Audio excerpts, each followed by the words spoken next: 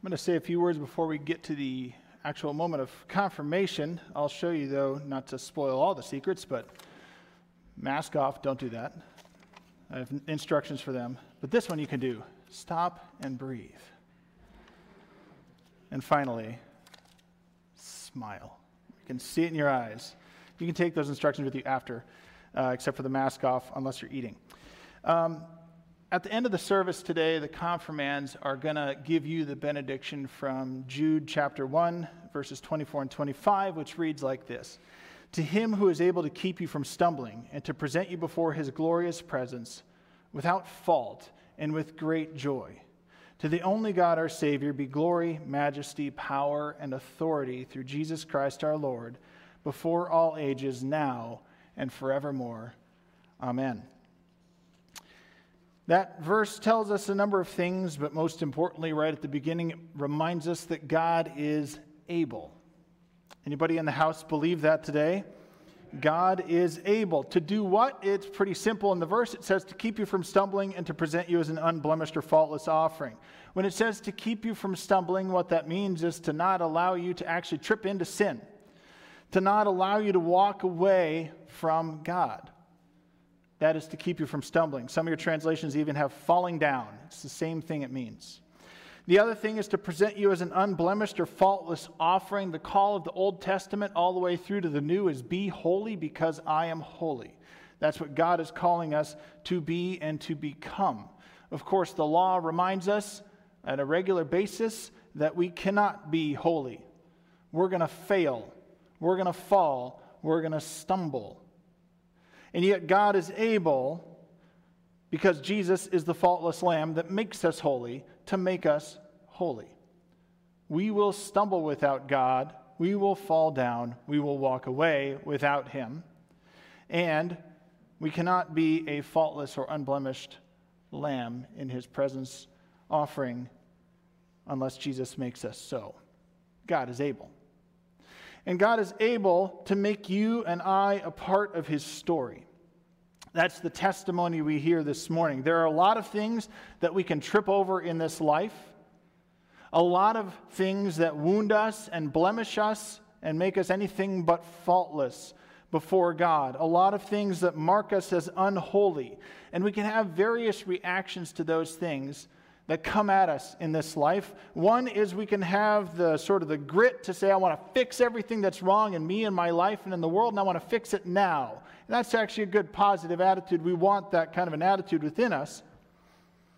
The other end of the spectrum is that when those things are launched at us in this life, when we feel unholy and far from God, we can believe that it is too far gone. The world is too far gone. I'm too far gone. It's beyond redemption and repair. The truth of the matter is, fellow human beings, God is able to fix the problems. They're God-sized problems. We humans cannot fix them ourselves. We will stumble without God. We will get blemished. It is only the unblemished Lamb and the faultless Lamb, Jesus Christ, God's gift to us, that can draw us back and make us holy. This past year, as was referenced in a couple of the papers, we faced a lot of brokenness. Even this week brought back much of that brokenness to many parts of, I know, our denomination and this country. This past year has had a lot of brokenness and difficult moments. A lot of hardship, a lot of chances for us to see those blemishes and to stumble. Our middle schoolers, particularly if we look at their lives and the world that they live in, day in and day out, they face brokenness with regularity. It's in full form all around them. Anxiety and hopelessness, detachment from anything eternal, which makes them live only in the now and become more hopeless. They face life and death issues with regularity. And identity issues, of course, are in their face all the time. All of this constantly bombarding them. God is able to fix those things. God is able to fix those things beginning with you and with me. Jesus is the unblemished, never stumbling, perfect offering, the perfect human specimen. If you ever ask the question to somebody else, what do you want to be when you grow up? Or people ask you, what do you want to be when you grow up? We could just change one word in that. Many of us are searching for that. But who should you be when you grow up? Jesus, actually, is who you should be. You can't be him specifically, but Jesus shows us what is possible. Jesus provides the only way to get to the solutions of the problems in this life. And today, these students confirm that path for their lives, that conviction that God is able to transform their lives even when the world is blemished and throwing things at them that say that they are broken and should remain that way. That there are other paths to salvation, that there are other ways to God when there aren't. Today, they confirm that Jesus is the only answer to sin, injustice, and brokenness. Today, they confirm that Jesus is the only path to life abundant and as it was originally intended. Today, they confirm their conviction that they are part of Jesus Christ's church, the body of believers, the family of God, the bride of Christ. So the question then gets sent back to you and me, body of believers, family of God, bride of Christ. Church, how do we help them walk as disciples of Jesus Christ? How do we help them learn to use their gifts to expand the kingdom of God and become like Jesus?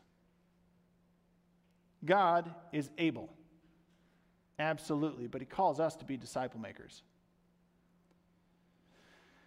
We think of the world that we all exist in, but we'll use particularly this age group. We can use middle schoolers, high schoolers, and underneath that, just think children and youth. In many ways, the way that the church is supposed to function is as if we have sort of rough-hewn stones that are in a mountain stream, that over time and over the shaping of God's word and the community of believers, we smooth out the rough edges and get a smooth stone. But imagine, if you will, that when they enter into the world out there, and of course we are part of the real world, let's not assume we're not, but they end up on a beach with the waves washing over them. And over time, if we're not careful, they just get buried underneath it.